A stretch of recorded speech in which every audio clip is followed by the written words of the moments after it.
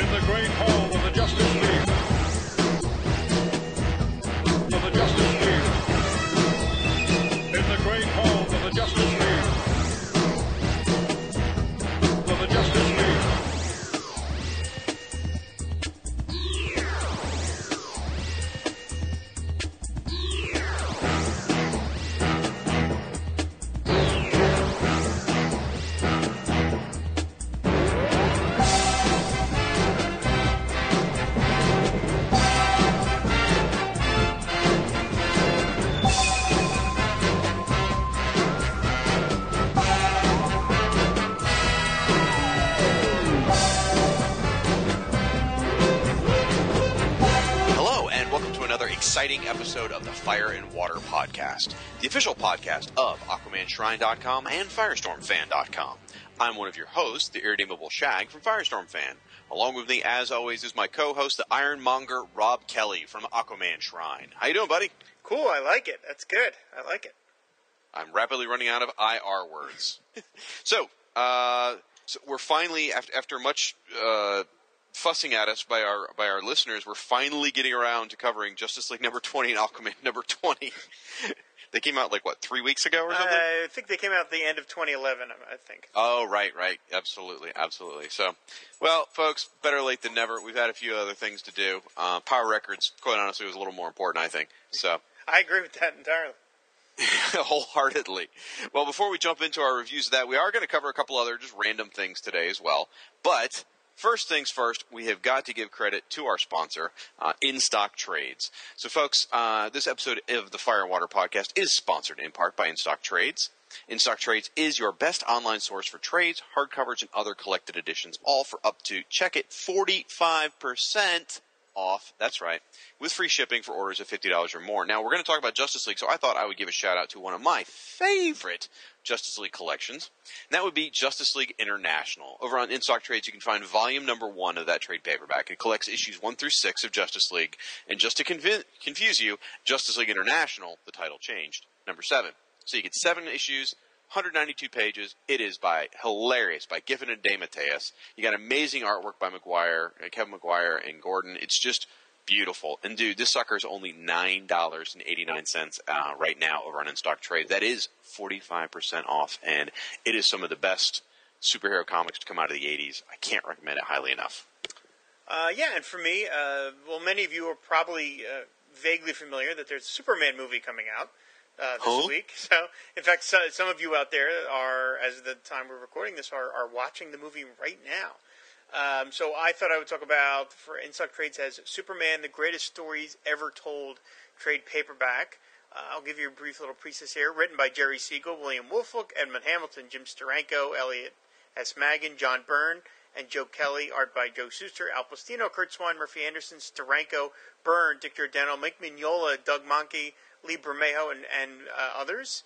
It features some of the greatest Superman stories ever told, as the title might suggest. It also features some sort of rarities, like a story called "What If Superman Ended the War" from Look magazine, which is super cool. I remember reading that at the time.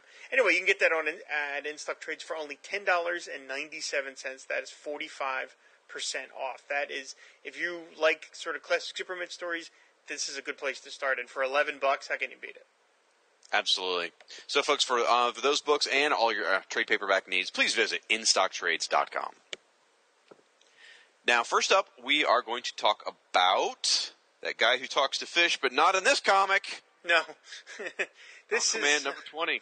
Yeah, this book is what they call in TV the backdoor pilot, I would say, because it's basically Aquaman shows up for 2 pages and hands the book over to the others, and they go on an adventure which involves tracking down this power glove that this sort of wolf creature has found out in the desert, and it's in one of the Atlantean artifacts.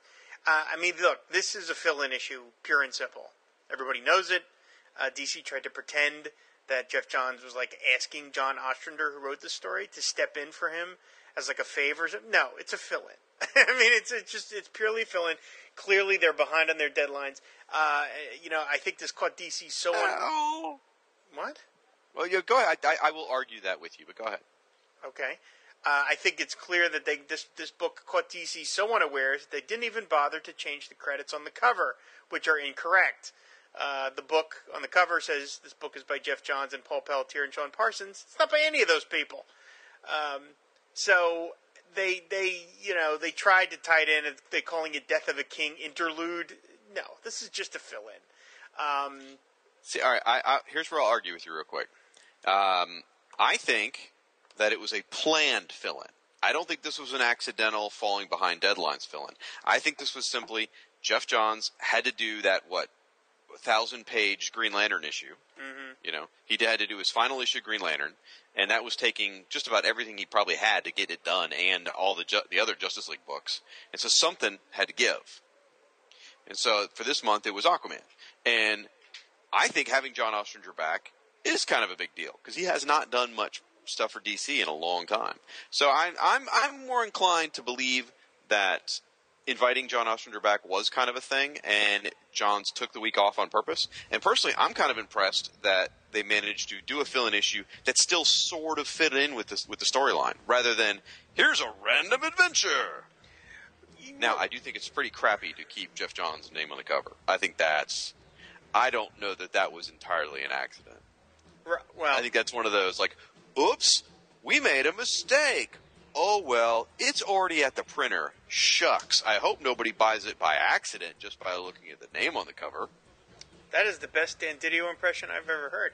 I agree. Fill-in wise, it's not that bad. I mean, in my lifetime, in your lifetime, Marvel used to do fill-ins where literally you would have like Doctor Strange on page 1 on a train, and he'd be like, "I'm on my way to wherever. Oh, I'm so sleepy. I remember that time I fought Doramu and I looked like I was drawn by Steve Ditko." And then they would drop in a reprint.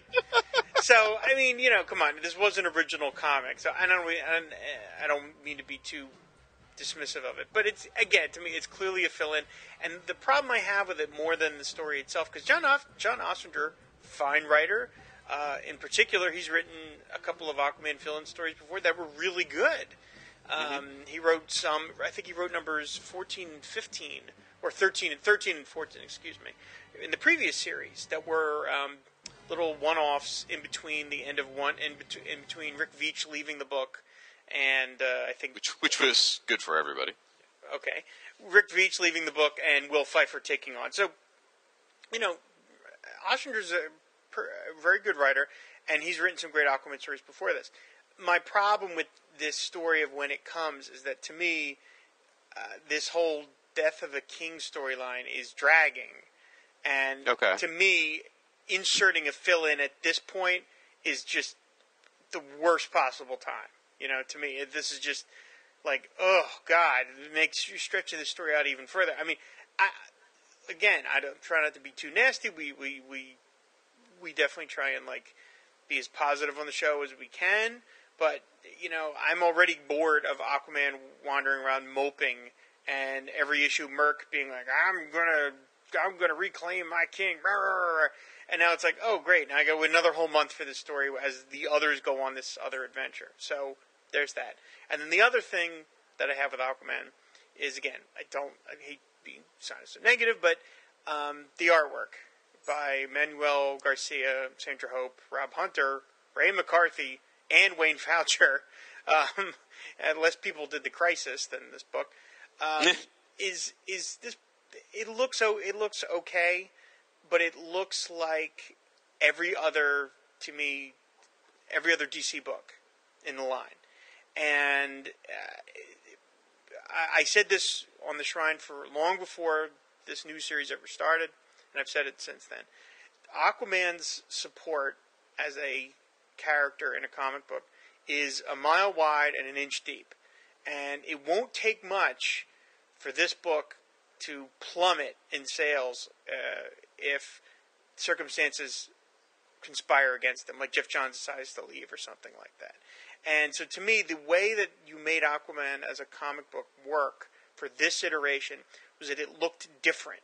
It didn't look like it popped out from the New 52, because the New 52 is pretty homogenized in a lot of ways.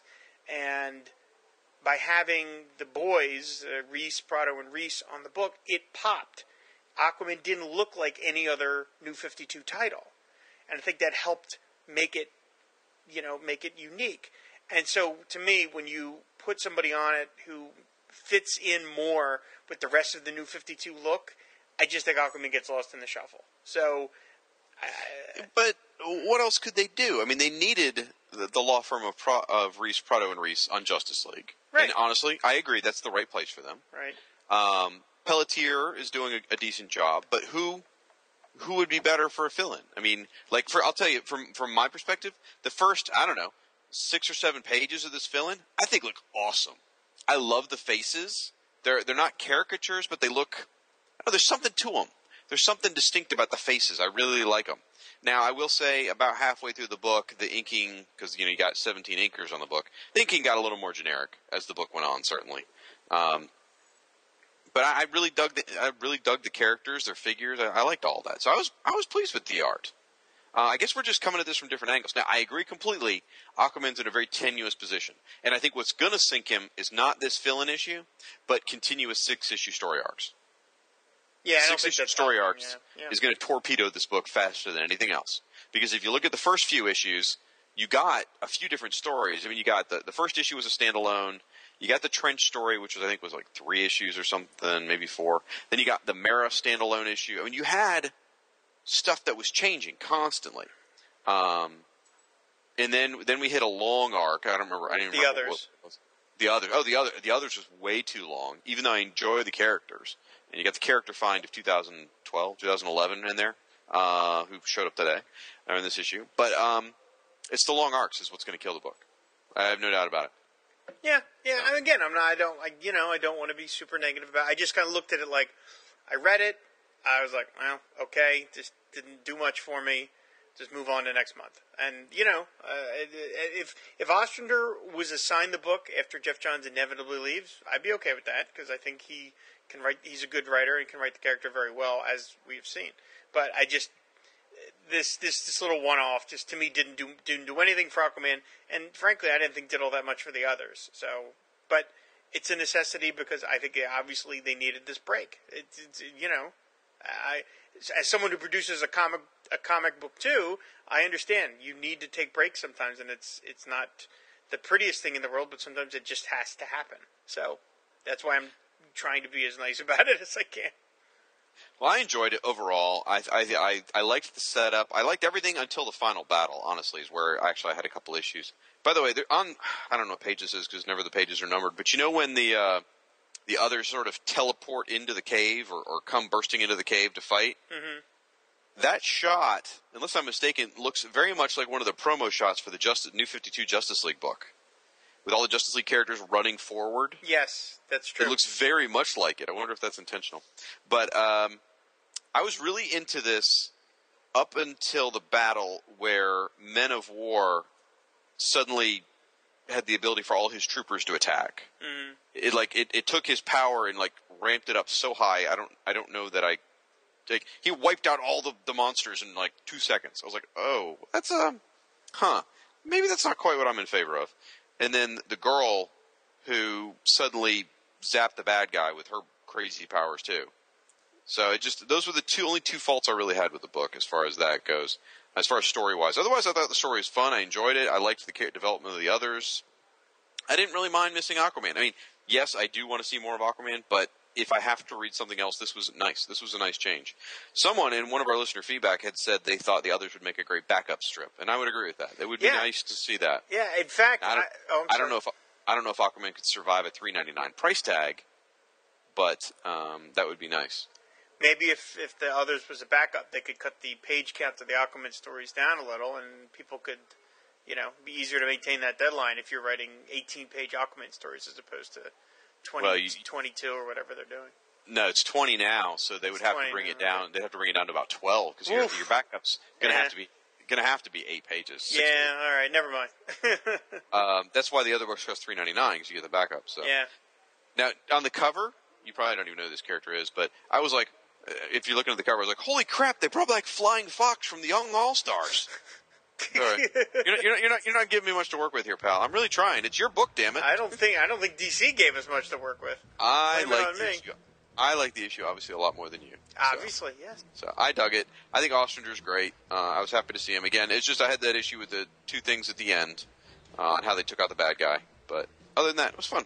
All right. I dug it. Moving on? Yep. Okay.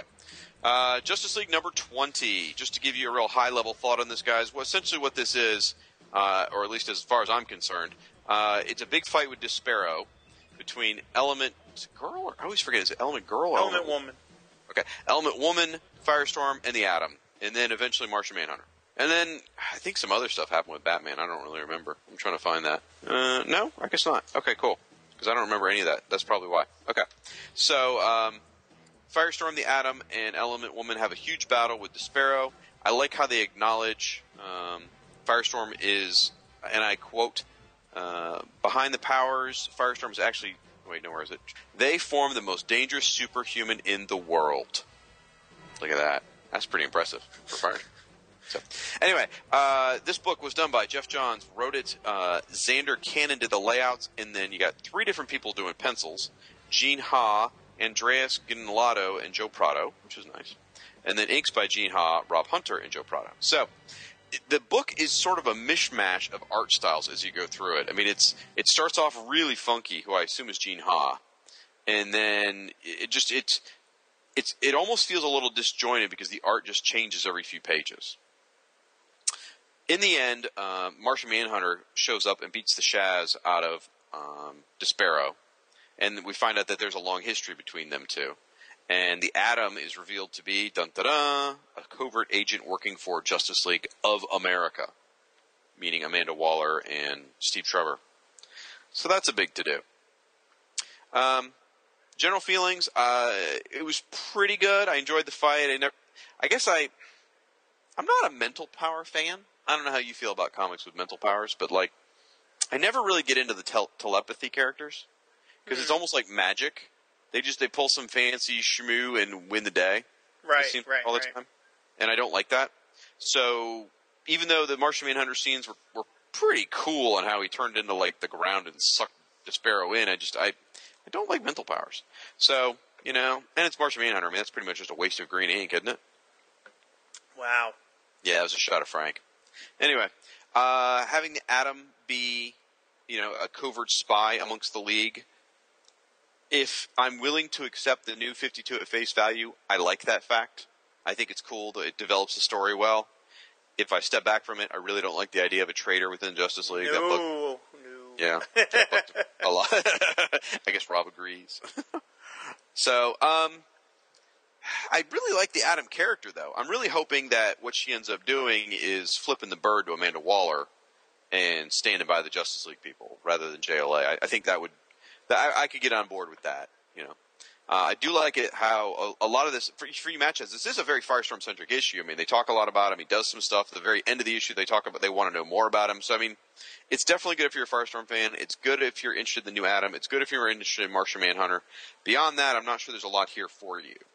We get a listener feedback on Diablo Frank has given us the lowdown on Despero as well. Now, here's one thing I got to talk to you about. The very last panel of the comic has got a close-up of Firestorm, and it says in the caption box, "Who will be chosen by the JLA to take on Firestorm? Find out in the shocking Justice League of America number 5." So, for those of you who don't know, Justice League of America, they were created specifically to take down the Justice League. Each character is literally lined up one for one on someone else to take down a Justice League member.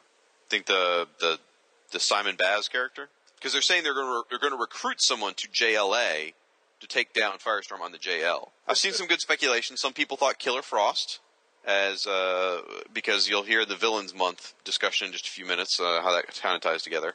I saw speculation about Major Force. I saw who it probably is Dr. Light, because they're introducing Dr. Light in the JLA right now as a scientist who's gained powers, and he does appear in some of the Trinity ads. So maybe he starts off as a hero and works his way towards insanity. I don't really know. It could be Dr. Light. That would sort of make sense. I mean, they're both, energy based. It would make a lot of sense. Personally, my money was on, and I'm usually wrong at these things, but my money was on, wait for it, Professor Martin Stein. Okay. Not that he's powerful, but he could figure out a way to negate Firestorm, because he created the whole protocols, and I couldn't think of any other reason why he was introduced in Firestorm number 20. I could come up with no reason why Martin Stein came back in issue 20, because as I understood it, or at least as the rumors went, every creator involved with the Firestorm book that asked to bring back Professor Stein was told no. Even the people that submitted, what do you call it? Plans. Proposals? Yeah, because Firestorm, when they took on the book and Ethan Van Sciver and Gail Simone got it, there were a few other people that turned in proposals, and I've communicated with a few of them, and each one said they were told Professor Stein was off limits, gone, dead. Specifically, words dead. So, great way to run a railroad. So, it was like, wow, why did Stein come back all of a sudden? And all I could think was, Jeff Johns wants to use him in the Justice League books. So that's kind of where I was going with that. I'm probably wrong. I usually am wrong. But, I would like that certainly better than Dr. Light, because I can't stand Dr. Light. Do you remember Dr. Light from Identity Crisis? Huh? Rob finds his blind spot. So, any thoughts on Justice League? If you thought I was too negative in the previous segment? Really? Yeah. I honestly don't even want to, for my part, I don't even want to talk about this book. Okay, that's fine. I gotta say though, I mean, with the positives and the negatives I've said here, I'm still enjoying the hell out of this book as compared to the first 6 issues. Yeah, so I know this whole month was a big loser for me for Aquaman. Not only is he barely in the book, I just can't stand Gene Ha's work. I just can't stand it.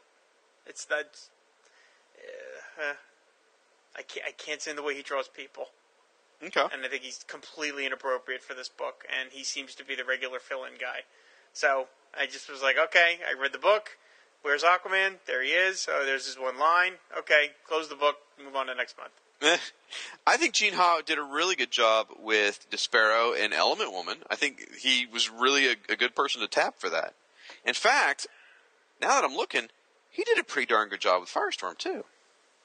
There's a lot of stuff he didn't do a good job with, but I would say he did a pretty good job with that. So, okay. Wow. And then when Despero did rip Firestorm apart, which was kind of cool, right. by the way. So. I feel like all his people look like they are made of Mylar balloons that have some of the air left out of them. Okay, fair enough. It's again, I mean, it's one of those things. It's cool, man. It's like on the on the Shrine. I didn't even get into it because it's like I don't see the point of being negative for the sake of being negative. And I would have been totally okay with not even covering this book on the show, but a bunch of people have asked us specifically to talk about it, so, there we are. But I really have a tough time saying anything positive about this. All right, well, we'll move on. No big deal. Yes. So, cool. All right, so I'm looking forward to finding out what happens more with Firestorm. I'm glad he has a home in the Justice League, and I am enjoying Justice League more. So, part of the reason some people suggested it might be Killer Frost is because of what we're going to talk about next, which is DC Villains Month. Every September, DC has decided that every September there'll be some sort of an event now, because that's been their month now. They launched the New 52, they did their 0 issues, and the next year, now this following year, it's going to be Villains Month. And what they're doing is they're taking their big core titles, or maybe even all of them. I don't know. I didn't read I thought it was all of them. Is it all? Okay. They're taking all their titles, and a villain is taking over that month for that month in that comic. So rather than being, I don't know, the Green Team, I'm just going to pick one. It'll be, I don't know, I don't know, Warp from Brotherhood of Blood or Brotherhood of Evil, or something like that. That was a really bad example. Wow. But for the Justice League books, they're actually doing something like 4 titles for each. So it'll be like Justice League of America number 7.1, 7.2, 7.3, and 7.4. And for one of the Justice League of America books, it's going to be Killer Frost. So we get the new 52 version of Killer Frost front and center, and apparently the book is going to be hers. So I hope we get a chance to learn more about her. I hope we get a chance for them to develop her, and I hope they get a chance to change her costume. I want to see her in the ballroom gown. It's so original. No one else, no other supervillain looks like that, than the original one. Now she looks kind of generic. We're really being negative this time. Yeah, this is kind of a downer episode so far. No, it's not. It's not a downer episode. It's going to perk up, people. Trust us. Yeah. Well, let's see. You get Justice League Darkseid, Justice League Lobo, Justice League Dial E. What is that about?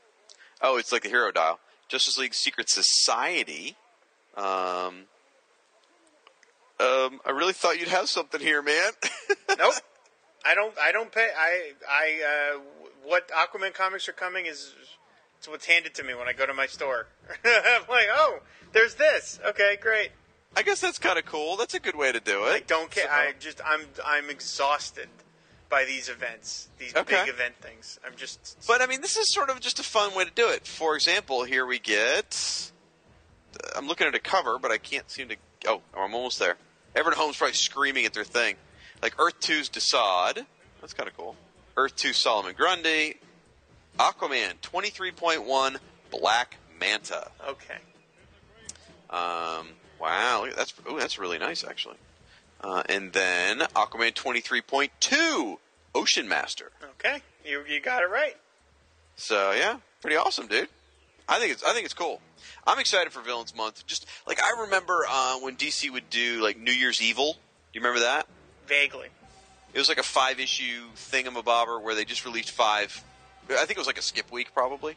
Remember the days of skip weeks when they would fill the skip week with just cool comics like Tangent or whatever, or Girlfriend. You really beat the drum for those Tangent books. I love the way you said it. You said it like it was just a fact. Like cool books like Tangent, like that was a completely objective statement, and it could never be argued with. It was. I don't know what you're talking about. Now, okay. I will acknowledge that final Tangent miniseries was not up to the par of the other 2 Tangent series, but the first 2 Tangent series were. I mean, that's just comic gold, man. That's like printing money. You don't touch that. That's right up there, buddy. You don't diss on that. Anyway, so New Year's Evil was they did one like that where each one was like the center. Each was a villain issue. You had like Gog because he was really big coming out of Kingdom Come back before Jeff Johns got a hold of it. You had the Rogues. You had I can't remember. But it was kind of like, it was neat. I enjoyed those things. So I enjoy it when the villains take center stage. So I think this could be cool. There's a good chance that these will be some good comics. Okay. I mean, it's nice to see Firestorm villain getting this kind of attention because it makes you feel like, oh, they're not just completely abandoning him, by bothering to give Killer Frost a book. I was surprised when I saw that, actually. There is something called Forever Evil, which is a miniseries, I think, which is kicking this off. So, but all right, Justice League Darkseid, Justice League Lobo, Justice League Dial E, Justice League Secret Society, Justice League of America Deadshot, Justice League of America Killer Frost, Justice League of America Shadow Thief, Justice League of America Black Adam, which makes me wonder if Shazam's going to go to Justice League of America. Justice League Dark, The Creeper, Justice League Eclipso. Ooh, Justice League Dark Eclipso. Oh, it's written by Dan DiDio. Look at that. Okay.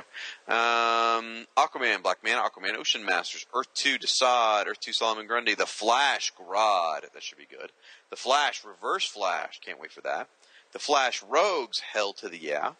Green Arrow, Count Vertigo. I wonder how the new Green Arrow book is by Jeff Lemire. Anybody reading it? If you are, let me know, because I've been tempted to pick it up. Wonder Woman the Cheetah, Wonder Woman Firstborn, which is the firstborn son of Zeus. Action Comics, Cyborg Superman. Action Comics Zod. Action Comics Lex Luthor. Action Comics Metallo. Superman Bizarro, Superman Brainiac, Superman Hell, Superman Parasite, Superman Doom, or Batman Superman Doomsday. Is there a Batman Superman book? I didn't think so. This is Batman Superman number 3. Huh, whatever. Okay. Batman the Joker, Batman the Riddler, Batman the Penguin. Oh, there you go, Jack. Hey. There you go, Jack. Batman Bane, Batman and Robin Two-Face, Batman and Robin the Court of Owls. Ooh, that could be good. Although it's not interesting. It's not written by Schneider. It's by somebody else. Maybe that's the guy writing the Talon book. Batman and Robin Raja Ghul and the League of Assassins. Batman and Robin Killer Croc.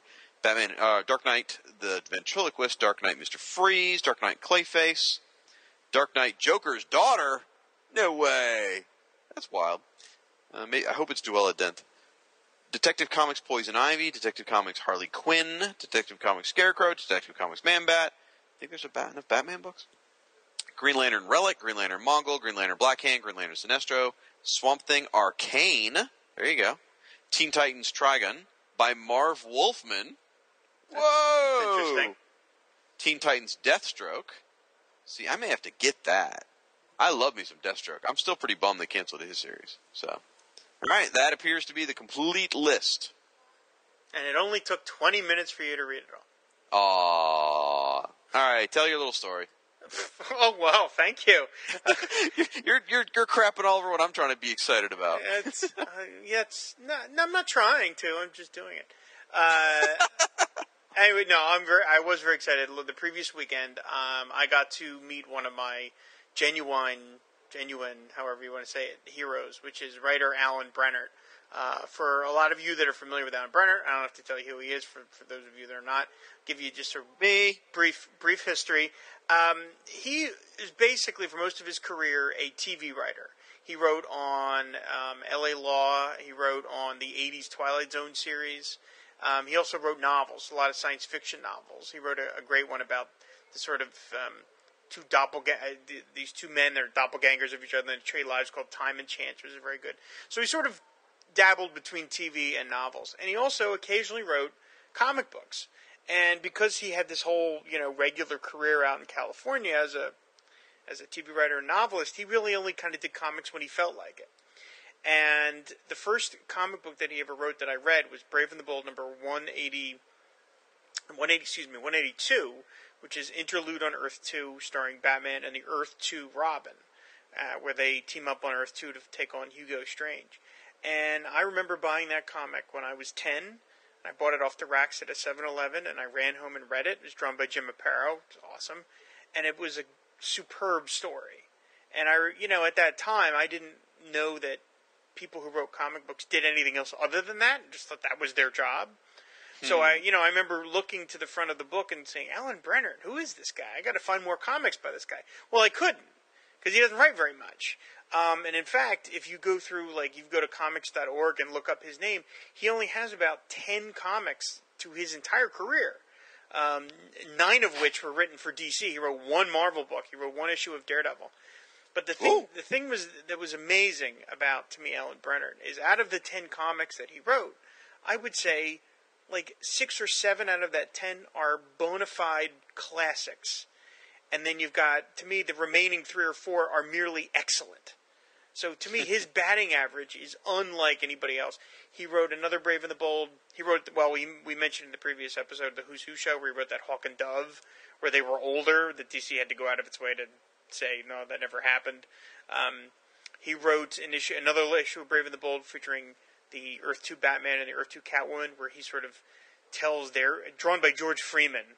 Gorgeous. Ooh, yes, okay. Absolutely classic. And it's kind of a sad story because it's written from the point of view of Bruce Wayne after he became a widower. Catwoman was murdered. So it's got this sort of autumnal glow to the proceedings, which is really quite beautiful. He wrote a story for Christmas with the Superheroes special, where in defiance of DC's editorial edict, he brought back Supergirl after the Crisis. Oh, that was him? That was him. And it was him. I think I've never asked him about it directly, but I think the only reason that story got published is because Dick Giordano was drawing it. And Giordano was, of course, a big muckety-muck at DC. I think if anybody else had been drawing it, they would have been like, no, you're not doing this. But he did it. He also wrote To Kill a Legend from Detective Comics number 500, which everybody recognized immediately was a classic, and DC has reprinted about a dozen times. That's the one where Batman and Robin travel to an alternate planet where there's a young Bruce Wayne, and Batman tries to stop the young Bruce Wayne from his parents being murdered on this planet. He doesn't want this young Bruce Wayne to become Batman on this planet. And the Phantom Stranger steps in. It's a classic story. I said I think the guy's a genius. I really do. I think he Well, I'm looking at his stuff right now. Turns out he wrote one of my favorite Elseworlds. Oh, Holy Terror. Holy Terror. There you go. That thing was so good. It was good. That was a really great Elseworlds book. So he said he doesn't do a lot of comics, but man, when he does them really, really well. So anyway, he is currently on a book tour for his new book called Palisades Park, which is a novel, but it's sort of set in Palisades Park is a real place. He's from North Jersey originally, so he was on a book tour, and he was making an appearance, and I knew he was coming, and so I drove up to Paramus, New Jersey, which is like an hour and a half drive from me, and to meet him for the first time, and I did, and I got him to sign my copy of his book, and I got him to sign my copy of Brave and the Bold number 182, and it means, like I said, he's one of my genuine heroes, and I think he's just a brilliant writer. He wrote a previous novel called Honolulu, which was really very good, and I've gotten to become genuine friends with him, and he wrote a story for my book Hey Kids Comics, which is amazing to me that something I worked on has a story from him in it. That just blows my mind. So I don't really get tongue-tied around too many people, I think, but I did around him because I'm so impressed by his talent and just for how important his comics were. I mean, I used to have something like 15,000 comics, and I got rid of most of them in my late teens to help pay for art school. But I kept all of his. Because I was like, these are too good. I'm never getting rid of these. So it was wonderful to meet him. Really, one of the truly great experiences I've had. And it was funny at the end. He lives in California, and I said to him, I hope this is not the only time I ever get to see you, Alan.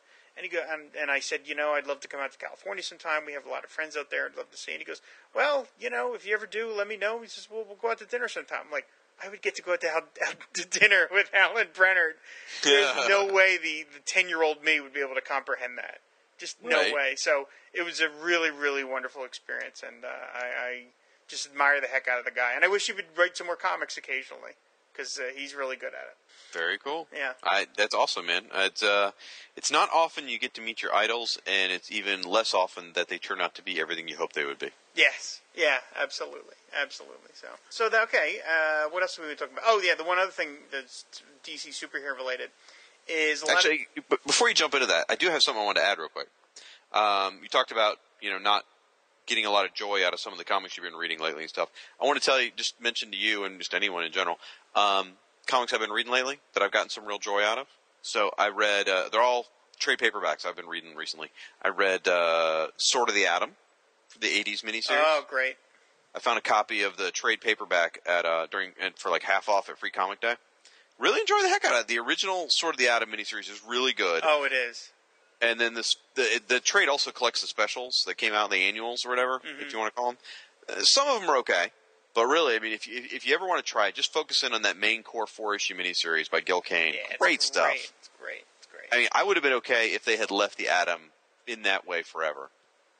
Rather than, he could come back and be in JLA stories once in a while, but he'd still be that sort of sword and sandal and sword sort of motif. I would have been totally cool with that. Just keep saying sword over and over again. I read that, enjoyed that. I've been reading Invincible from Image. I've always I read the first couple issues and thought it was fine, but my concern was, like, I'd read a trade paperback in like 4 minutes. It was ridiculous. It's 4 issues, and I'd be like, done. Wow, I really enjoyed that 4 minutes of my life. Right. I couldn't see myself spending whatever it was, like $10, $15 per trade. So what I'm doing right now is I'm checking them out from the library. So I know they're good stories, and I don't want to pay that kind of money, so this is a win-win for me. I'm getting the whatever you call Ultimate Collections, which is like, I don't know, 15 issues in one package. It's from the library. I check it out. I read it. I blaze through it in an hour, and I enjoy the heck out of it. And then I move on. So I highly recommend you check your local public library for what comics they got. You would be shocked. The graphic novel section at my library is friggin' huge. So, and lastly, I just want to mention I picked up a couple omnibuses recently from Dark Horse. And I'm sitting down to read them finally, and I'm reading Nexus. Did you ever read Nexus? I did. I read it in the 80s when I was a kid. I didn't remember getting much from the story, but boy, the artwork. I could stare at Steve Rude stuff all day. Exactly. Steve Rude stuff was awesome, and that's why I read some of them in the 90s, but I always ended up reading, like, in the middle of a storyline or just a random issue I'd find in the 50-cent bin, so I never really got it. I never really grasped it other than the art was amazing and it was kind of a sci-fi comic.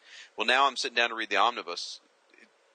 Well, if multiple omnibuses are omnibi, and it's Nexus, is it become Nexi? I don't know. Anyway, so reading it from the beginning, I'm really enjoying it. So I recommend you pick up the Dark Horse Nexus omnibi. You can get them pretty cheap. And it's good stuff. I mean, even if for some reason you don't enjoy the story, you're going to walk away having read, 20 issues of Steve Rude, amazing artwork. I'm digging it. So just wanted to throw, since we said we were being so negative, I want to throw some positive shouts out there to some books I'm enjoying right now. Yeah, well, that reminds me. I should mention that too because I want to be positive. I just started reading Brian Wood's run on Conan from Dark Horse because you mentioned Dark Horse. And I have really been enjoying that. He's been on the book for over a year, so I'm coming way late to the party. But I picked up 3. The Dark Horse Conan book does things in like little mini arcs, like little 2-3 issue stories, and I picked up all 3 issues of this one plot where Conan and Belit go to the city, and he he sort of gives himself up so they can rob the city and whatever. I forget the name of the storyline. But it's really, really good. I really enjoyed it. I always liked Conan as a kid. I read the Conan comic, and I sort of lost touch with it after it got to me a little repetitive, and I felt like Marvel ran out of ideas. But, he's been at Dark Horse for quite a while now, and I just it just never grabbed me. But I picked the Brian Wood issues up on a whim, and I really enjoyed them. And I'm going to, I think, continually get the book now. I think the artwork is really nice. It's very gory, like super gory, more than gore that I'd be comfortable giving to like a kid or even a teenager. But they are a lot of fun. So that's definitely something I could recommend is the current main Conan series by Brian Wood from Dark Horse. Now, if you want to go back and read some back issues, I know Kurt Busiek wrote some that are highly regarded, I know Raphael Cannon drew. I don't know if he drew Busiek's issues or some of the other ones, but Raphael Cannon, former Firestorm artist, did some very well respected runs on Conan as well. Okay, so, cool. Cool stuff. I'll have to do that. Yes. Because the other thing we wanted to mention was, as again most of you know, if you've been to a Target, you see that there is a whole line of Justice League branded crap at your local Target stores. Wow. Well, I mean crap in the nicest sense, and that's just a bunch of merchandise. And what's interesting to me about this, and I covered this on the front earlier in the week, is that sadly DC is choosing to, and again, I don't know if this is DC or their licensors, but they are choosing to focus almost exclusively on the Big Five. And Aquaman and Cyborg are left completely out of most of the merchandise. Now, he is on some stuff. I mentioned that on the Shrine, and a bunch of people were like, no, he's on this and that. Like, yeah, he's on some things. But, like, they have a whole line of pool toys, inflatable pool toys. Not one Aquaman thing. They have an inflatable invisible jet, which is great, but no Aquaman toys. Oh, wow. And, last month, Aquaman's comic outsold every Superman book. Every one. And yet, DC still doesn't think he's ready to be part of a major merchandising push. I don't get it. I don't know what he has to do for them to say, you know what, let's give him a shot instead of, failed film star Green Lantern. Okay, I'll give you the Green Lantern. But I was about to say, you do realize that Superman's about to make them a crap ton of money, more than the Aquaman comic ever will. Right, but that was exactly my point that I made on the Shrine. That was exactly the point I was making. Because a couple people chimed in, they're like, why are you complaining about Aquaman? He's still being written by Jeff Johns. That's still good. And it's like, to the average person in America, no one knows who that is. Right. You know, if you ask 500,000 people, how many of them would be able to tell you who Geoff Johns is? 2 out of 500,000? 3? 4? You know, I'm being generous. And to me, the way you build these characters up as, like, okay, let me, for 1 second. If you ask the average person who doesn't read a comic book, which is the average person, who the Hulk is, before the movie, before the Avengers, they could tell you who the Hulk was, right? They can tell you. They can tell you who Spider-Man is. They can tell you who Batman is. They don't know the details, but they can give you a basic. Oh yeah, Batman. He's got the car and the cave and the Joker, whatever. And part of that is based upon that these characters have been merchandised for decades. Multiple generations of people have been growing up seeing these characters on T-shirts, greeting cards, or all kinds of mercenary crap that you see, like at places like Target. Well, Hulk also had a very popular TV series. He did, but for like 3 years, and that was a quarter of a century ago. People still know him. It resonates, right? Well, okay, right. But I mean, why did he get a TV show before that? Because he was out there. Because Bill Bixby was cool. You're not giving me much to work with. See how you like it. So.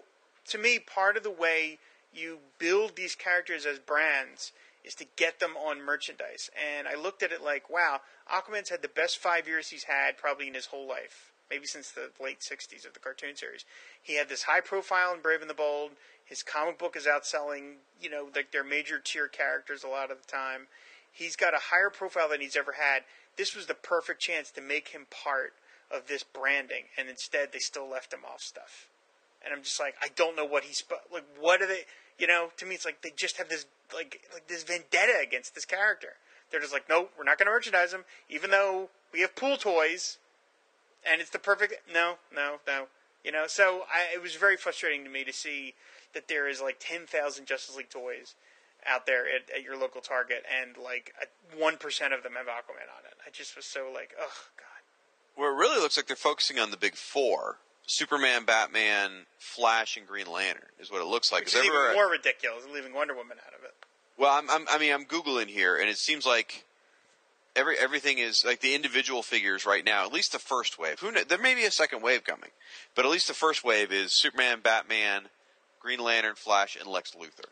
Now they do have a 7-pack, right? And that has Aquaman and Cyborg in it. Right, has Aquaman, Cyborg, and Wonder Woman, and it's expensive as hell. $50. I'm looking at 65, 120. I don't know what the retail is on this thing. 50. You can buy it at Target for 50. Okay, so that's a lot of cash. That's ridiculous. Now they are the new 52 designs, which is interesting because that's the first time I've really seen Superman in the new look, as in merchandising wise. So I feel your pain, brother. I mean, there's no Firestorm certainly. No. But Aquaman, it does seem odd that they wouldn't put him on a pool toy. Yeah, I would tend to agree with that. It becomes a self-fulfilling prophecy where you're like, well, he can't move merchandise, so we don't put him on anything.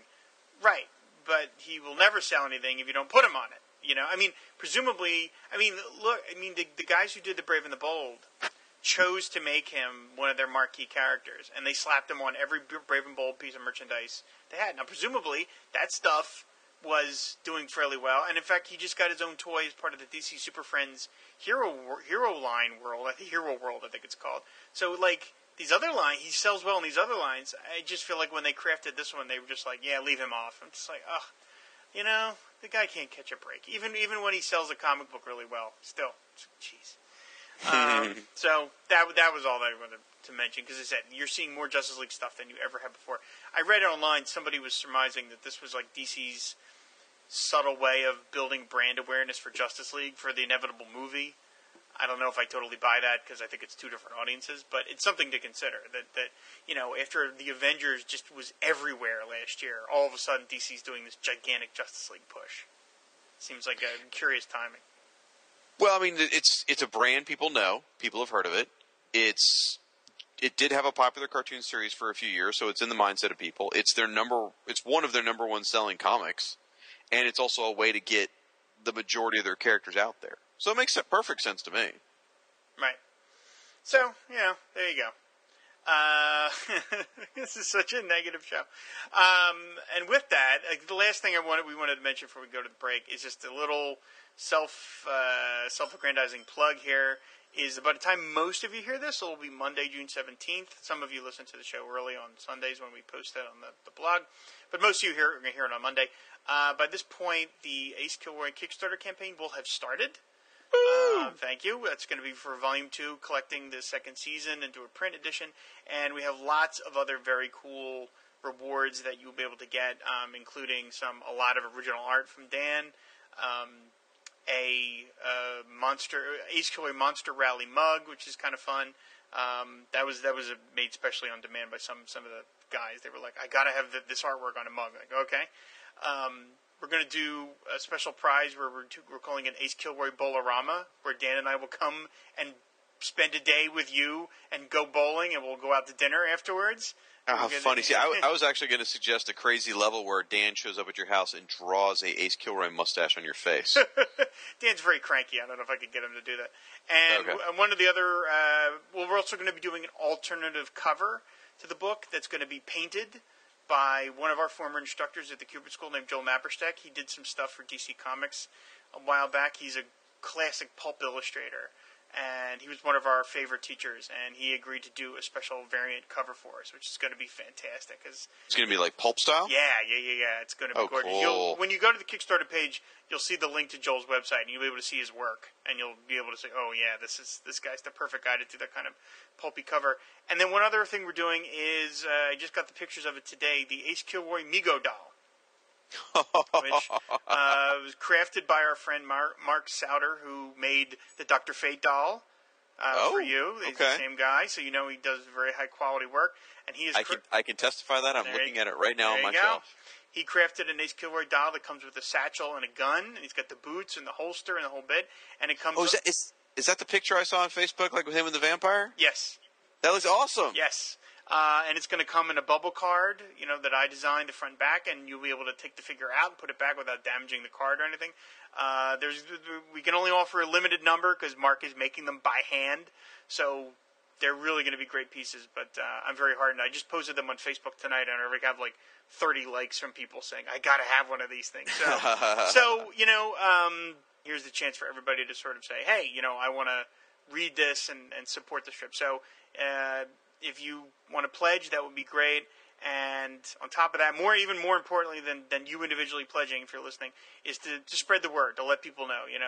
Presumably everybody here that listens to the show is a comics fan, a fan of the medium, and then your friends are going to like comics as well. And so it would help us if you could say, hey, you know what, there's this great webcomic, and, maybe you should support it. Here's your chance. It's on Kickstarter. There's going to be lots of different levels you can pledge to. You don't have to spend too much money to get something cool. So if you guys wouldn't mind, give the Kickstarter Ace Kilroy campaign a look when the time comes, which is, as I said, Monday, June 17th.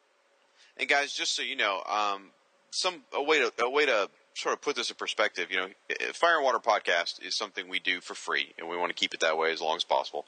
But by supporting Ace Kilroy, you're supporting Rob, which is really ultimately helping support this podcast. So if you're looking for a way to support this podcast, please support Ace Kilroy. Thank you. I appreciate that. And Shag was the first person to donate for Volume 1, which was really greatly appreciated. So hey, I was the first person for both, actually. Both campaigns. Thank you very much. We had the first campaign which didn't work, and then we had the second one which did. So is your goal higher this time, yes. or the same? Yes. Okay. No, it's higher because we ended up last year. We ended up making 200% of what our original goal was.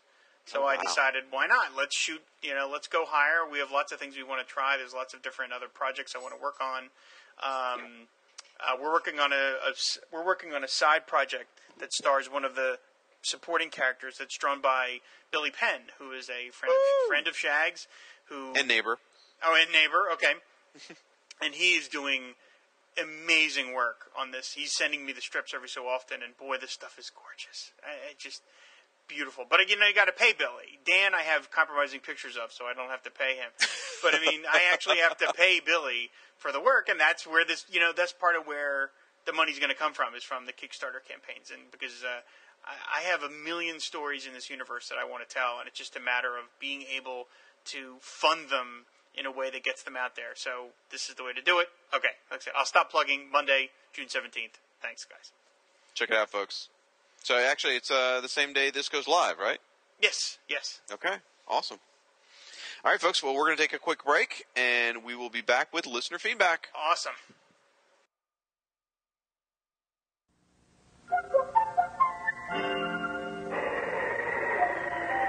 Thanks, Superman.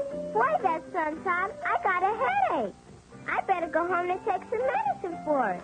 Oh? Sure, I got a lot of stuff in the medicine cabinet. Taking pills is dangerous if you don't know what you're doing. Dangerous? The wrong pill or too many pills can make you sick. Remember, kids shouldn't take any medicine unless it's given to them by a doctor or their parents. I remember, Superman.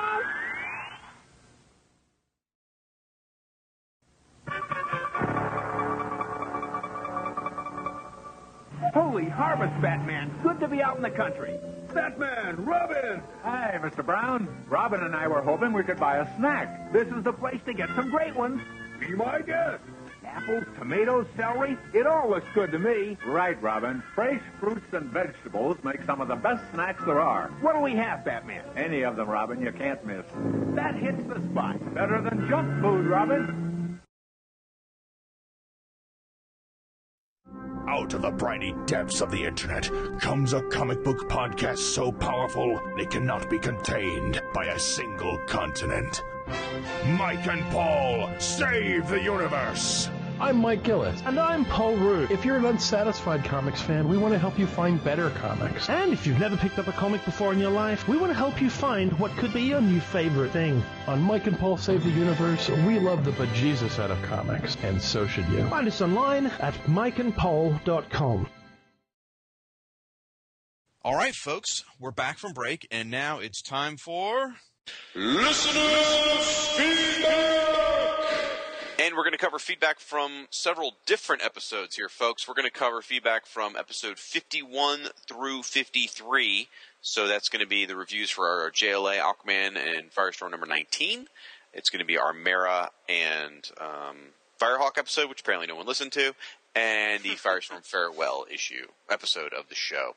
First off, I want to give a few thank yous out to, there's a few people that mentioned us on their blog, so thank you very much for that. Paul Bowler gave us a shout out on his Sci-Fi Jubilee post, where he talked about Firestorm's last issue. Cord Industries mentioned us when he talked about Firestorm as well, that's Cord Industries, Sci-Fi Jubilee is sci-fi-jubilee.wordpress.com. Cord Industries is cordindustries.blogspot.com. And then our buddy FKA Jason mentioned us on his Splitting Atoms blog, which is a Captain Atom blog. So it's like Diablo Frank's got a little competition there. That is splittingatomsblog.wordpress.com. Or maybe they should team up. I mean, there's only 4 fans of Captain Atom, so you have 2 blogs. You're just splitting your audience. Although maybe by the title of the blog, that's the idea. Much like the Atom, they're trying to split the fan base. Well, folks, we got feedback. I'm going to start off with our good buddy Siskoid, one of those crazy Canucks up there. When we covered Justice League number 19, he said, I notice your Justice League recaps don't refer to the Shazam backup. I wholeheartedly approve. I do want to say I'm enjoying the Shazam backups. This is Shag speaking. I am enjoying the Shazam backups, but it's for our interests. It's not relevant to the coverage. So I would enjoy a Siskoid backup. I did say Siskoid. That would be pretty cool. I'd read that. Yeah. It'd be a bunch of and they'd be wearing toques and eating Canadian bacon, Anyway, so then I love that contemporary reference. You like that? So. Now, this is a little rubbing it in Rob's face here. Back in Aquaman number 19, Mera gets transplanted somewhere and she runs into her old husband. And you said, I think she's just at the bottom of the ocean. And I was like, no, she's got to be her home dimension. Well, Siskoid backs me up here, and he says Mera must be in her home dimension because they tell her, quote, at last you've returned. Yeah, so, he's probably right about that. No, I'm probably right about that. All right, then you're both okay. Did that hurt to say? Anyway, he is taking Dan Jurgens to task on the character of Plastique in Firestorm because she is supposed to be French-Canadian, and her accent in the comic is only French. So, and being a crazy Canuck, he's a leading authority in this sort of area. So, He says, I'm sorry this is a complaint entirely specific to me, but it always bugs the hell out of me. He said, maybe Plastique is the reason Firestorm is so big in Canada. We love to hate FLQ terrorists. You know, who doesn't? So, I will just briefly mention on a past issue, I sort of opened up and talked a little bit about how the death of Liz Sladen from Doctor Who really affected me. And I don't really want to get into it a lot again because it's probably going to get me a little upset again. But there is a surprising amount of people that came out and said they completely understand. And Siskoid said he actually had the exact same reaction. And he's getting teary-eyed just thinking about it. So she's a great lady. She's going to be missed. So moving on, because I need to. Talking about Firestorm farewell episode, I kept saying that Gail Simone was writing the Green Team. Right, we got that wrong, yeah. Yeah, totally got that wrong. She's writing the Movement, and the Green Team is being done by Baltazar and Franco. And what he does, we talked back and forth about whether the cancellation of Firestorm made sense or not. Are you going to replace it with a Batman book? Or are you going to be sure whatever you replace it with is going to sell at least the 10,000 issues Firestorm's selling? And he makes a good point. He says you never know what the next big hit is going to be. You got to give new ideas a shot. And he talked about this particular book, Baltazar and Franco. Maybe it'll fit the political climate right now with the whole 1 versus 99% sort of thing. So, maybe he's got a point there. So, let's see what else. He had a differing opinion of Firestorm number 20. I gave it a fairly good review. He said, I thought it was a mad dash to the end. It was very much rushed. It's like everyone crashes the party at the end to resolve things. It's Firestorm's last issue, but he gets his thunder stolen by Jason's dad, Major Force, and Superman. Major Force in particular, why introduce a new character at the last minute like that? I have the same problem with this Rogues Gallery appearing all in one over the last 2 issues. It's exciting that Jurgens got to introduce them before it ended, but a lack of space turns them into ciphers. It's a disappointment. So, and he gives credit. I kept talking about how the issue was a real page-turner, and he gave credit to Hergé, I think is how you say it. I think it's Hirsch. Hirsch, okay, of Tintin fame. He said that he really developed and mastered that technique. So, and he, I should mention, we talked about, with the cancellation of Firestorm, what we're going to do here on the show is when we cover issues of Aquaman, we're going to start covering the old issues from the 80s of Fury of Firestorm, basically Volume 2. So the Jerry Conway, Pat Broderick, Raphael K.N., and Aaron of Firestorm. So what we're going to do is, you may be wondering why we didn't do it this issue. Well, it's because it was Aquaman number 20. Once we start with Aquaman number 21, which would be the first month without Firestorm, we will cover Fury of Firestorm, the Nuclear Man number 1 as well, and move forward from there. And Siskoid gave us a nice comment. He said, good idea for continuing Firestorm coverage, retro all the way. Yeah, everyone seemed to like that idea. Yeah, I'm pleased about that. We heard from our buddy Little Russell Burbage from New Venice, Florida. He just chimed in on he gave us support on Facebook, and he chimed in about the Sarah Jane, Liz Sladen thing also. Oh, great. He brought it up again. What, the Liz Sladen thing? Yeah, now you're going to get all upset all over again. No, I'm going to, there's a lot of it in here, man. I'm going to mention from time to time. So, heard from our buddy Luke Giaconetti. So, gave us support on, you ready for it? Believe it or not, Google Plus. I tell you what, I don't know whether it's the Farewell Firestorm campaign or what, but I'm seeing lots of traction on Google Plus right now. I also saw some figures about Google Plus growing. It's at least the stuff that goes out on Google Plus shows that Google Plus is growing pretty fast, actually. So it may actually become a social network of notice at some point, like MySpace or something. So, or Friendster, perhaps. Friendster, there's one I was trying to find. DC message boards. Oh, that stings. And what's great is the government is watching all of it. So, in addition to Google Plus, he gave us shout-outs on Twitter as well, by the way. I should mention he's El Jacone on Twitter. Anyway, he said, I've read some of the old Firestorm stuff from the classic Firestorm trade, and I am looking forward to hearing you guys discuss it. And he's really, really excited about Typhoon, apparently. So, he goes on later on about... I'm going to let you... Has that sentence ever been said before? What, really excited about Typhoon? Really excited about Typhoon. Typhoon's a great character. I know, but has anyone ever been that excited about Typhoon?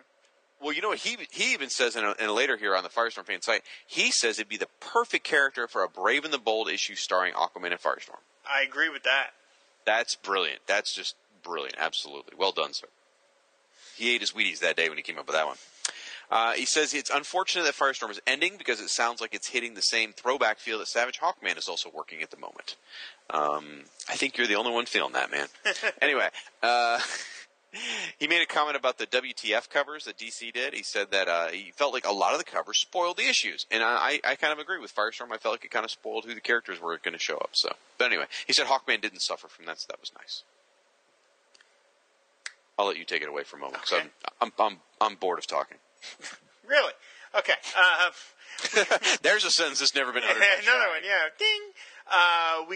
He left another comment about the episode 52, the Mira and Firehawk episode, which everyone else seemed to ignore. I really enjoyed this episode. I know a lot more about Mira than I do about Firehawk, so it was very cool to learn a bit more about her. She's got a great look, and I hope she gets more of a chance to shine in the 52 beyond what we have already seen. I agree. I think, we really wanted to give focus and to those two characters, and Mira hasn't been around very much. She's basically just been spending the last 3 issues arguing with police officers. But I hope that when this story wraps up, they get the two of them back and they can go on adventures together because she's a great character, and everyone wants to see more of her in the new Aquaman book. Men, women, everybody wants to see this character more. So. What? You said see more of her. So I was right. trying to follow up on that. Thanks for that. That's too late. Dude, he says here Hawkman's been canceled 7 times. I didn't know that. Yeah, that's about right. Wow. We all know the pain of cancellation. We really do. He also mentioned, he said, do not diss OMAC. It didn't sell, but the book was fantastic. I was not dissing OMAC. I was just making a joke about that OMAC, which was, I think, the first New 52 book to go, I believe is the first one that was canceled, was a sales dog from the get-go. And just the fact that New 52 #1s were so big that it even managed to sort of drag OMAC into a second printing, that's what made me laugh. I was not dissing the book. I read OMAC for the first couple of issues, and I did enjoy it, so I was making no comment on its quality. Luke, don't worry about that. OMAC is a great book if you don't read the words. Okay. The art is so awesome. It was a lot of fun. I like the Kirby original concept. I like this one. I think it's I loved when they did them on Brave and the Bold cartoon show. It was good stuff. It was really good stuff. We got a comment from Diablo Frank. Oh, Lord. Well, I do want to cover the Despero stuff. Okay, go ahead. Go ahead. All right, Despero has we talked about Despero, the way he looks in the Justice League comic, and we're trying to figure out whether the cape and what his look's all about. So he gives us a quick history here. He says, Despero had a lavender cape during his first appearances after exposure to the Flame of Batar, along with a full Sheriff of Nottingham get-up. He discorporated at the end of the tail and spent years willing himself back together into a nude body with no visible genitalia. He landed at the United Nations, and after unintentionally snagging their flag, turning it into a cape and a general sign of contempt towards mankind. He later donned fatigues and a team uniform as part of Justice League Task Force. The animated series, Justice League, Batman Brave and the Bold, and Young Justice have all featured different versions of Despero, all fully clothed.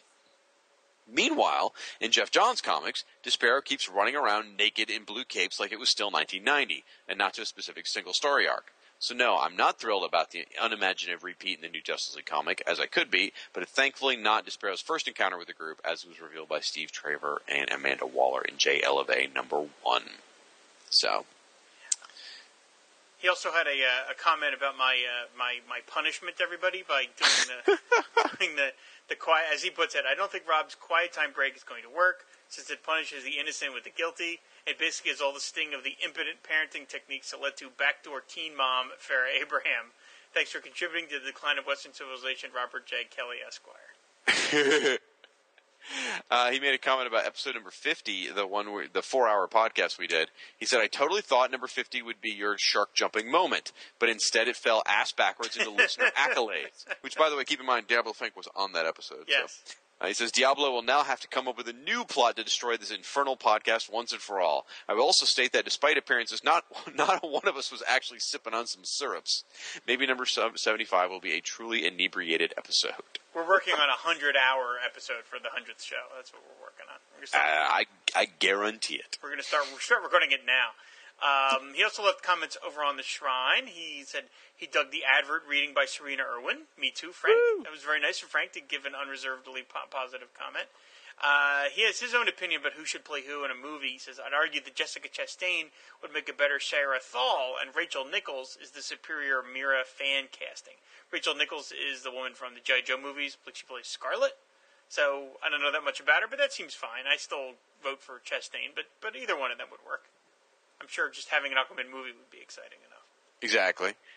He came into Aquaman about the same time I did. I came in around 1984, 86, or somewhere in there. He came in 1989, but he also went through a period where his first introduction to Mera was when she was batshit crazy. Right. And he has this epic storyline in his mind where Mera becomes Ocean Master's baby mama and becomes an ongoing adversary for Aquaman. Kind of an interesting idea. I'm kind of glad she didn't go that way, but it would have been interesting. Yeah. So. We heard from our buddy FKA Jason over on Firestorm Fan, also echoing the Liz Sladen, Sarah Jane Smith, Doctor Who stuff. Heard from our buddy Sean Corey over on Facebook and on Firestorm Fan. He said, we talked about, I don't know how we said it, but somehow in the Firestorm episode we talked about going and burning something in honor of Firestorm. I don't know why we uttered those words. I don't remember them exactly. Quite honestly, I don't remember most of the things I say on the show. I think I just said we should just set something on fire in tribute to Firestorm being Could be. Well, he wrote, I'm all caught up and on my way to work with a few cans of gasoline because the voices in my earphones told me to burn something to celebrate the final issue of Firestorm. Great. Wonderful. I'm so glad we're part of that. So, heard from our buddy Tim Wallace, who he posed a question basically saying he really enjoyed Firestorm, the New 52 version, but it was his first real time coming at Firestorm. So he was kind of surprised more people didn't take to it. And he asked fans if they thought there might be reasons for it, which Siskoid stepped up to the plate and kind of talked about the different writing techniques between the 80s and nowadays. And he says, yeah, that could be it. He says, I guess the more likely reason for the New 52 version clicking with me is that I came into a relatively clean slate with no expectations. Of course, now with all this talk about Dan Jurgens, I'm a big fan of his stuff. It's not hard to have those expectations about what's to come because he hasn't read the Dan Jurgens stuff yet. So it's kind of nice to hear from someone who's a purely, unbiased Firestorm reader, to hear what they thought of the New 52, and he enjoyed it. So there you go. We got a comment on Firestorm Fan from Corey Hodgson. He would say, responding to the Firestorm Farewell episode, I would just like to say thank you for making me have the Bangles Eternal Flame stuck in my head for the last 24 hours. That was great. It was one of my best jokes, I have to admit. I thought of it way back around number 5, like the first time Shag ever mentioned that Firestorm sales were bad.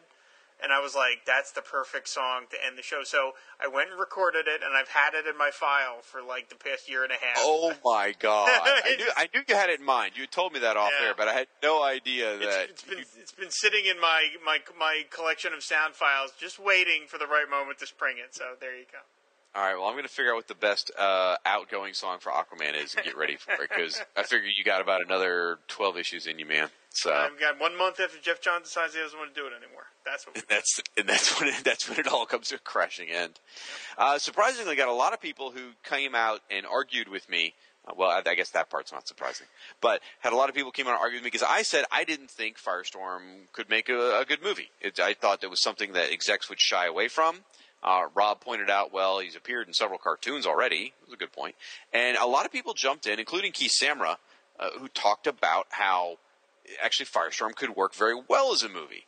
He talked about Ghost Rider, the special effects that Ghost Rider's had on fire.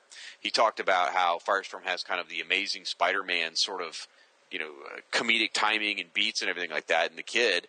And, it could actually work into a really good film. And, he makes a good point. Mm-hmm. So I may have to retract what I said. Yeah, related to that, we got a comment from my pal Maxa, one of my favorite people, and he wrote, wait. Shag doesn't think there would be a market for a live-action Firestorm because his head's on fire? Someone should tell that to Ghost Rider and the Human Torch. Yep, absolutely. Although, I would say, as a Firestorm fan, I don't think I'd want a Firestorm movie to be anything like the Ghost Rider movie. Or the Fantastic Four movies. Yeah, so... Ange says the cancellation of Firestorm is his fault. Way to step up, Ange. Thanks, man.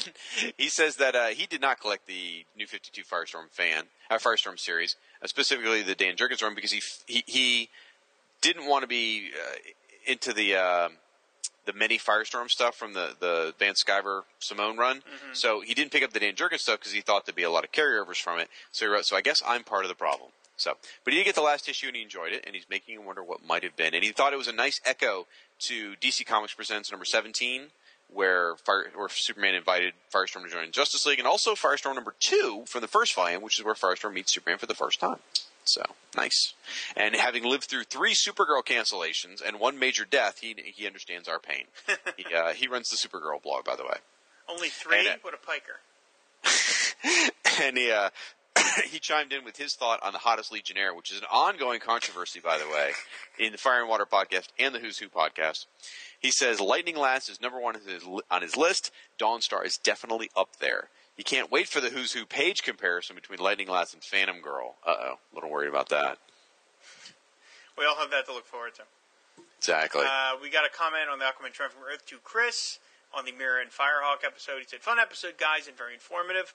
I was up on Mira's history, but never knew much about Firehawk. I always liked her visuals, but never read her appearances too often. Had no idea she was part of Firestorm at one time. Oh, and I think Robin and Aqualad may have already met in Brave and the Bold number 54, the unofficial first appearance of the Titans, when Aquaman and Mira wed. I think he's right about that. Thanks for making Monday more bearable. Thank you, Chris. We appreciate that, yes. Heard from Sphinx Magoo. Love that name. And he also jumped up to correct us about the movement in the Green Team. Thank you for that. And he says, I'd like to say you guys have the best opening music of any of the many, many podcasts I listen to. Every Monday morning, the jukebox in my head plays your music in anticipation of the podcast goodness that may or may not await me. Great work there. We need to give credit. That is not our original work. That is by Michael Kohler. Yep. He did that specifically for Cartoon Network, and we have unabashedly stole it from him. Yep. But we do give him credit every time we use it. If he wants to come on the show and talk about it, we'd be happy to have him. Oh, dude, that would rock. Now, we heard from our friend in Italy. I'm sorry, France. Sorry. Whoops. And we slaughtered his name on a previous show, so I'm going to try this again.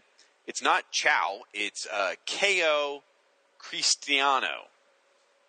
K.O. Cristiano from France. He's the one who wrote to us about the Wildfire cartoon, which is basically what he felt like an adaptation of the Amethyst show. And he just said the cartoon never went past the first season, but back in Brazil, where he spent most of his childhood, Wildfire was enormous. And he says the same episodes were repeated over and over and over for at least 10 years. So I just find that funny because it's like every time I have a buddy of mine who every time you watch the Superman animated series, it was always the exact same Metallo episode. No matter how many times you try to watch it, it was always one particular Metallo episode. So I just felt like that's kind of what he was talking about with Wildfire. I love the fact that it took me less than half a second to find the Wildfire theme on YouTube. Yeah. I was like, is this really going to be up there? Yep. In fact, I had multiple Wildfire files to pick from. Oh, geez. In terms of quality. I'd never heard of that show at all. I had neither. I could find it instantly. Amazing. I wonder if Dan Mishkin and Gary Cohn have. We got an email from Hector, our friend Hector. He's finally, I digested episode 50, and I'm ready to go through my feedback. True, the longest podcast, and I really find it hard to get to the end. Us too, but indeed I did finish it. But must praise the effort that I know would have to take you about 5 more hours to record. That's commitment. On the same page, I found it less hard to process Frank's voice. Isn't that nice? What a backhanded compliment. Very nice. He also talks about Robotech, but I kind of fell asleep during all that. So he just ends it with, sorry, it's not Hector's fault, it's Robotech. I'm falling asleep just saying it. He said, that's it, really love you guys. Keep up the good work you were doing. Aviva el fuego y monta la ola. I love that. I got to read this bit about Frank. He says he found that Frank's voice is very similar to Family Guy's Stewie. That I don't get. Talking to this character made it a bit funnier. I like that. And he referred to Robotech, by the way, as the Dallas of animation. That one just left me scratching. The whole point of why he brought it up, though, is because the Robotech, the ad and the DC sample we talked about, he said it had absolutely nothing to do with the cartoon. Oh, okay. All right. So, we heard from Alexander Adrock who works for Mr. Slate, and heard from him on Twitter and Facebook, and got a nice email from him. Thank you for that. Heard from our buddy Ryan Druncula. That's Ryan Daly, Count Druncula. Sorry about that. Yeah. I got to read this first line. I absolutely love it. He says, I just wanted to let you know that the latest episode of the Fire and Water podcast was as tolerable as the others. I love that. Thanks, Ryan. Screw you, too.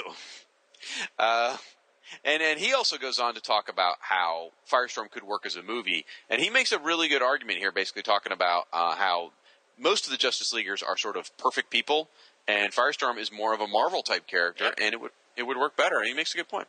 Now, he runs the Black Canary blog, blackcanaryfan.blogspot.com, but he also has been kind enough to send us these Fire and Water Playdate, like action figure things, which are hilarious.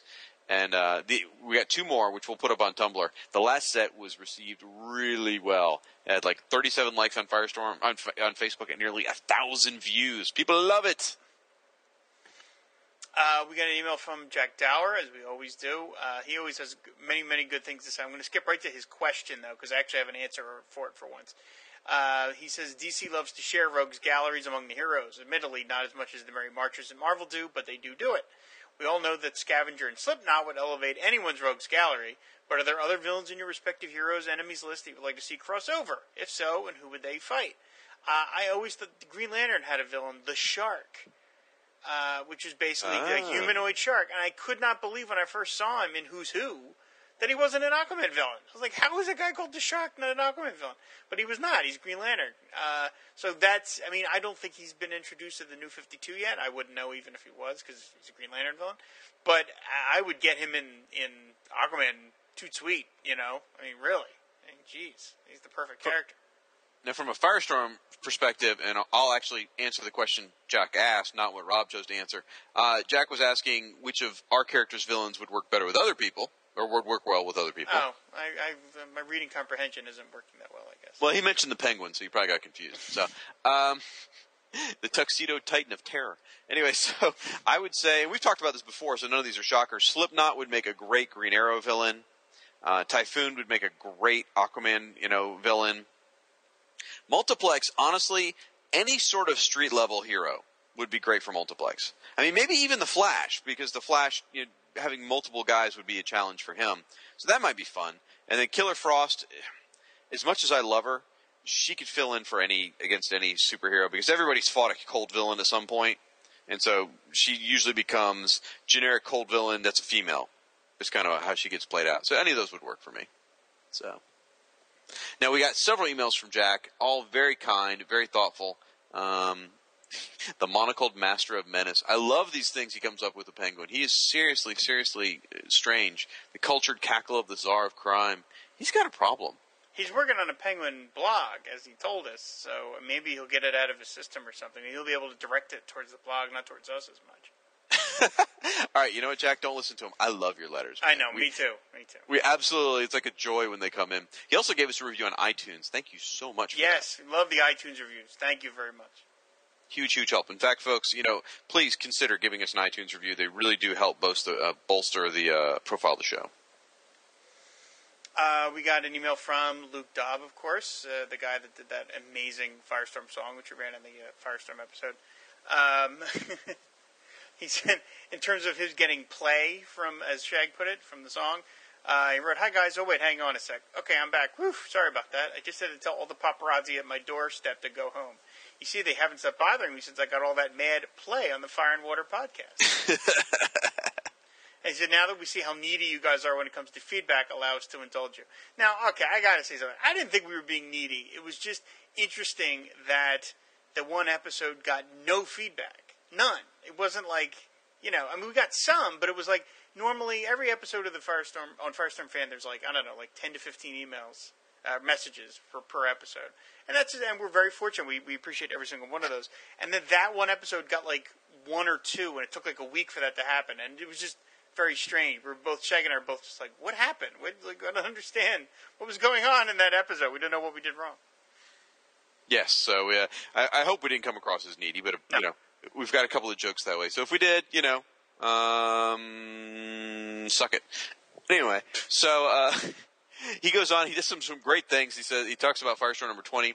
He says things he chooses to believe from that issue. Professor Stein was unable to find a barber from his place of hiding. Number 2, the Brains and Brawn word balloon was a direct reference to my song.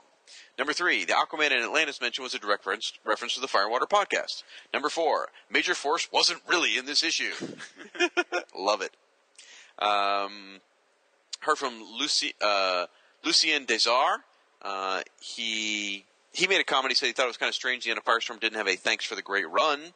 So they could get it most series, which is kind of strange. But he also went on. He talked about the Justice League, Firestorm possibly being the Justice League movie. He also thinks that would work. So apparently everyone thinks I'm wrong on that, and I'm okay. I'm glad you guys think it would work because you're the ones who would have to buy it. Because obviously I'm sold. So I think that's great. He also is very excited about us going back and covering Firestorm from the early episode or early issues. He's cool. We're getting a lot of support for that, so I'm jazzed. He also gave us an iTunes review. He said the infectious zeal the host present for these characters will make you want to go out to your neighborhood comic store and pick up the issues. Awesome. We heard from Doug Zawizka. Crap. How do you do it? Zawizza. Yeah, whatever. I like how you mumbled it. Anyway, he's been meaning to send me an email for a while now because he lives in Detroit, and guess what they have in Detroit? Tell him, Rob. A Vibe credit union. No crap. This is not made up. This is for real. There is a Vibe credit union in Metro Detroit. Awesome. All right, folks, I am going to start name-checking people here because I want to go through and give everyone a shout-out. We heard from Kyle Benning over on Google Plus and Facebook, Keith G. Baker on Twitter, Facebook, and Tumblr, Manjit Danjal on Twitter and Facebook. Then on Twitter, we got nice comments from, check this out, Hi-Fi Color, the guys who color Firestorm, and Norm Rapmood, inker on a million DC comics. That was pretty cool.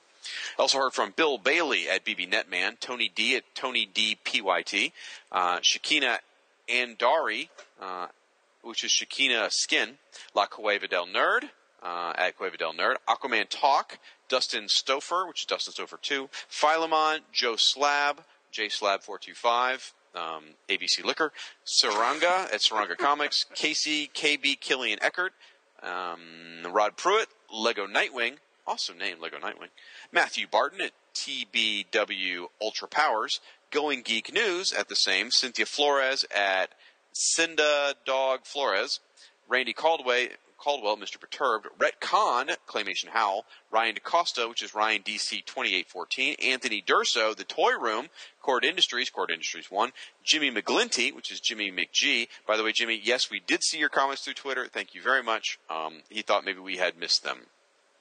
Eduardo Escobar at E Escobar 23, Raddies at Raddies, Paul Bowler, James Gerton at Nylanus, Bad Andy Good Pizza. I don't know what the heck that's about. I don't know. Andy Capellish is a hoot. That's his handle on Twitter right now. Bad Andy Good Pizza. Has been for a while, but he goes by Cap L.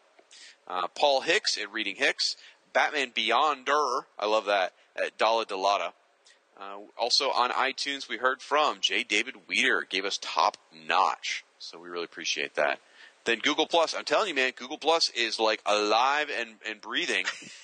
Edward Crosby, Dave Walker, Dale Russell, Martin Gray, Paul Moe. And I'm sorry, guys, that I'm shortcutting and not reading everyone's comments. We are out of time, so I'm going through this as quickly as I can. Over on Tumblr, we heard from Cavanna Rose, Stone D. Gordon, Keith W.T.S. Morris, and sorry, folks, this is actually the name of it. Fuck yeah, Brave and the Bold, Anzus 369, Caxtrem, Voice Less Loud, Davralat. These are hard. Eel Tarad, FK Jason, Daniel HDR, which by the way he drew some issues of Firestorm. K Kincaid 3, Dragon Worm Comics, and Mistress of Fungi. I'm gonna let you take Facebook. We got a lot of Facebook support. Chester Aguilar, Scott Allen, Amy Amoy, William Angora, Andrew Barber, Chris Byrne, Jeremy Boreski, William Boyd, Roberto Bravo, Sean Brock, Ashton Burge, Comic Cat, Nico D's Conspiracy, Kevin Culp, David J. Dixon, Stig Eric Erickson, John Godwin, thanks John, Robert Gross, Carlos Guimaraes de Almeida, John Daniel Hall, Jason Jones, Mustafa Junk Boy Karen, Lily Q, Ronnie Ling, Negative Steve Mandel, that's me after the Negative Rob, Craig M.S. Maximus, Joe D. Medellin the Sixth, could that be right? Randy Meyer, Alan Middleton, Albert Miranda, Alex Mohalik, Roy, What's Upshin Morris, Matt Danny, Murdoch Band, Sean Myers, Charlie Niemeyer, Giancarlo Nurko, Diogo Oliveira, Wagner Oliveira, oh good lord, Corey Osaborski, Thomas Oswald, Cano Perez, Arthur Cazeta, Dustin Reynolds, Beto Rhodes, Joel Riviera, Max Romero, We mentioned Mac before. Peter Leslie Rowe, Rebecca Schoen, Cold Slither, Mangesh, Surian Awashi, Deborah Swain, Jared Tay, and Christopher J. Warden. Oh, I'm exhausted now. Now, not that I'm one to criticize pronunciation, because, I'm really not. I do have to correct one thing. You said Comic Cat. That's actually Cosmic Cat. Oh, the only reason I mention it is because that's the comic shop I used to work at. Okay. It's in that I don't get right. That's easy enough to read. We also heard on Facebook Daniel Cynical Adams, Oscar O'Lady, Oh la la la, as he likes to go by. That's not actually true. He doesn't, but I mess with him like that way. And, of course, Mike Gillis, who had a great comment. If you ever do a special episode about Slipknot, you can call it the Rope and Failure Podcast. Awesome. We're halfway there already. I can't imagine a better way to go out than that, folks. So, folks, you can find us at firestormfan.com and aquamanshrine.com. You can find both of us on Facebook and Twitter under the same handles. You can also find Firestorm Fan on Google Plus and Tumblr, and you can find this show on Tumblr. Rob, what's that Tumblr address? fireandwaterpodcast.tumblr.com, and our email address is firewaterpodcast@comcast.net. Woo! All right, folks. Well, check us next time. We'll be back in a week with another great episode, and thank you for listening. We appreciate it. Fan the flame and ride the wave, guys. Bye.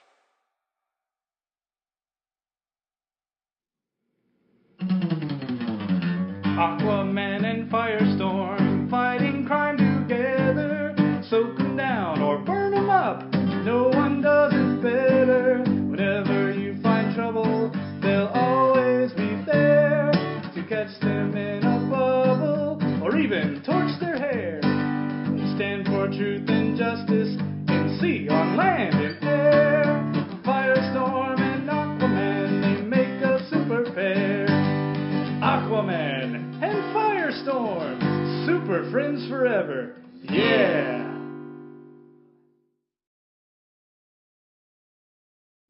Next we have Aquaman. Again, this uses the same mold as the one from The Brave and the Bold, minus the hexagonal holes. Articulation is standard, and the new Mandarin color is present in this figure. Again, my complaint about this figure is it does not come with a trident, which I think is an integral part of Aquaman's design.